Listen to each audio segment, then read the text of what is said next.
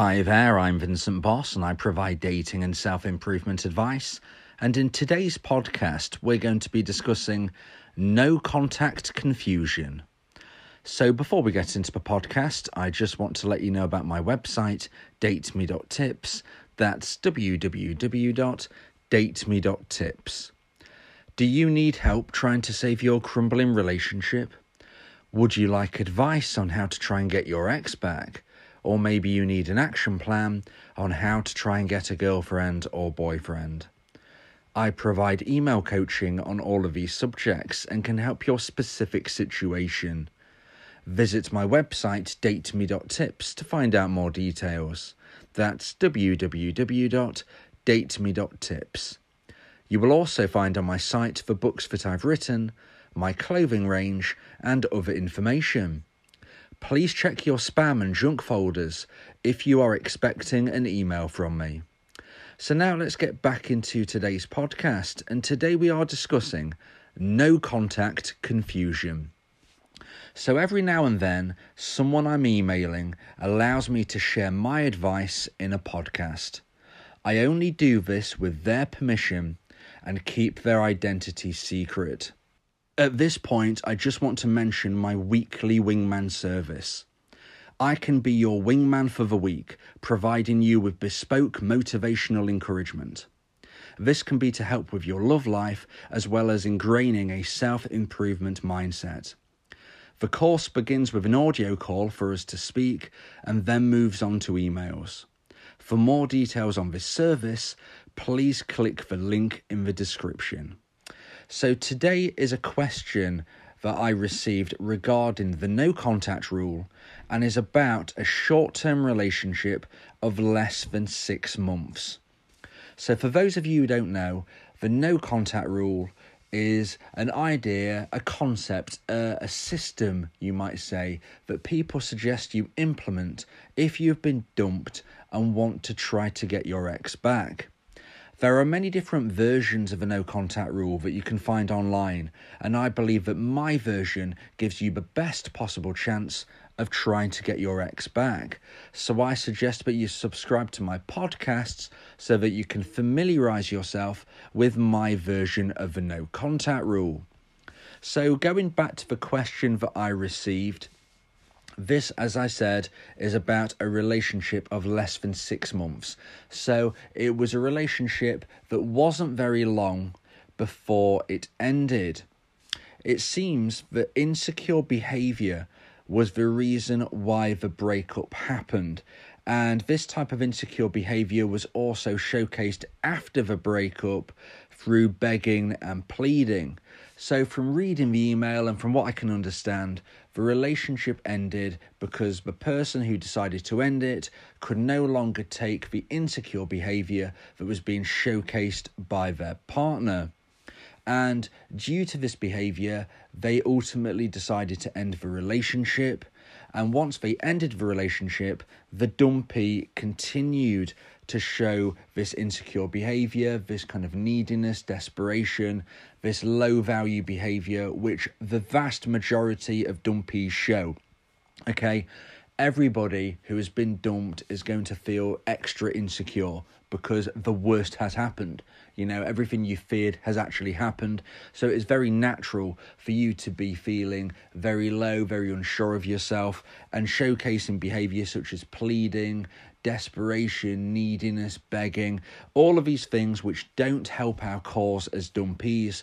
But if you are aware of this type of thing and you can try to show emotional self-control, then you will be in a better position to try to get your ex back. However, as I said, the vast majority of dumpies will showcase this behaviour to varying degrees, hopefully not too much, because the more you show of this, the less likely your chance of being able to get your ex back. But, like I keep saying, everybody, or shall I say the vast majority of people, will show at least some of these things, okay? So if you've been dumped and you did a bit of begging, you did a bit of pleading, that doesn't necessarily mean you'll never get your ex back. I'm just saying that if you're able to show emotional self-control as early as possible, you increase your chances. So in this particular situation, friendship was offered by the dumper and this was accepted. But the dumpy realised that this wasn't what they wanted, and they then implemented no contact. Now, I'm not entirely sure what version of no contact this person implemented, whether it was my version or somebody else's version, which may well have differed, but I was told that they implemented no contact. At this stage, the dumper became upset when it became apparent that the dumpy was no longer interested in a platonic friendship. So, okay, going over this bit again. So, the dumper offered friendship to the dumpy, and this was initially accepted. So, I would never advise you to do this as the dumpy, because the friendship route will never get you happiness. It is very unlikely to get your ex back via friendship. So that is why people often talk about the friend zone being a bad place to be, and it is true. If you are in the friend zone, you are very unlikely to be able to change this into a romantic relationship. So if you've been dumped and you want your ex back, you need to be honest with them and, kind of make it clear that you want to rekindle a relationship. You're not looking for a platonic friendship, because if you do, if you say, yeah, I'll be friends, that'll be fine, and deep down you're thinking, right, okay, I'll win them back, you are very unlikely to ever get to that point. Plus, you are going to feel double heartbreak, because if your ex believes that you want to be platonic friends, so if the dumper believes that you actually want to be their friend and nothing more, then they will naturally think that when they find a new partner, a new boyfriend, a new girlfriend, that they can then talk to you about it because you're just a friend. They will honestly, genuinely believe you are just friends. So if they meet somebody else, if they get a new partner, get into a new relationship, they will discuss it with you as a friend. And if you're secretly thinking, I want to get them back, this is going to create double heartbreak. So it is really not worth doing. Okay, it's not going to help your cause. But this also doesn't mean you need to be horrible to your ex and rude.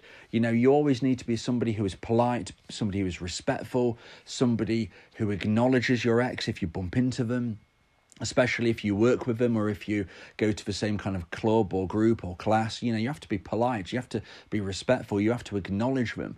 I'm not saying be rude, I'm just saying that you want to kind of take this friendship just to the point of where you're at. You don't want to be going overboard with a friendship. You don't want to be becoming best friends and going to each other's houses and texting each other all the time and seeing each other out of where you have to. All I'm saying is if you bump into them or you have to be around them, then of course, you treat them as an acquaintance and you smile and you be polite and you be the type of person that somebody wants to spend time with, because this could actually change the balance and it could make your ex miss you in the way you want them to. So it is very important that you don't accept friendship, but that doesn't mean be horrible to them. So in this instance, the dumpy did accept friendship. But then after a short while, I think it was a few weeks, they realised that this wasn't a good thing to do. So they then went into no contact. And this upset the dumper. So the reason I think this upset the dumper was because it shocked them that this had actually happened, but I think it was done in the wrong way possibly. So if you've accepted friendship and then you just go straight into no contact, it would seem quite jarring and quite confusing for the dumper. I would always try to just kind of say my piece, say the situation, and whether that's in a message or whether it's one-on-one when you're talking, just get it across and just say, look, I've decided I don't think that friendship is right for me. I really like you still. I'd like to date you. I want to get back together. So I don't really feel comfortable just being platonic friends. If you ever want to talk again, just get in touch. Okay, if you say something like that, then you're making it clear to them that you don't want platonic friendship. But then you're saying, if you want to talk, get in touch. And since you've kind of cursed with that, you've already said to them, I don't want to be friends, and then you've said, get in touch if you want to talk, then that basically is making it clear to them that you want them to get in touch if you want to talk about improving what you've got and maybe trying to get back together and maybe dating again. You're making it obvious. You're saying, look, I don't want to be platonic friends, but if you ever want to talk, get in touch. And that is making it clear to them that if you want to take things in that direction, you are open to a conversation. And that is how I would suggest that you leave it. Because if you do it in a different way, if you're friends 1 minute and then you just kind of go off radar, that can be quite jarring, that can cause more hurt. It's possible that in this situation, the dumper was all of a sudden starting to realise what they might be missing, and that, in some respects, is a good thing. We don't want to see anybody upset. Nobody wants to see somebody upset. But at the end of the day, you need to look after your own mental health. And if you can't handle being a friend with your ex because you're really trying to get them back, then you can't be friends with them because it's not healthy for you. And if that then upsets your ex, well, at the end of the day, they can't have their cake and eat it. They can't say, I don't want to be in a relationship with you, but you've got to be my friend and put up with me dating other people. That's not very kind on their behalf. So it's not entirely clear why the dumper was feeling upset. I don't know whether it was because it was just so shocking and jarring. They went from kind of best friends to just vanishing, or whether it was to do with them realising that they was missing out and losing somebody important to them. I'm not entirely sure. As I said, we don't really want to see people upset, but, you need to look after your own mental health, and you can't be expected to be best friends with somebody, best platonic friends with somebody, whilst they date somebody else if you're still in love with them. So you have to look after yourself in this instance. So after a few weeks, the dumper has been posting photos on social media looking happy. And the question I was asked was, the dumper has asked me, did I do the right thing? And what do I do now? Have they already moved on? So I've already kind of answered some of this as we've been going on. And I think you've kind of got to the stage where you was basically doing the right thing, but I think you possibly kind of bungled your way through it, so to speak. And it probably wasn't the most concise way of getting from A to B.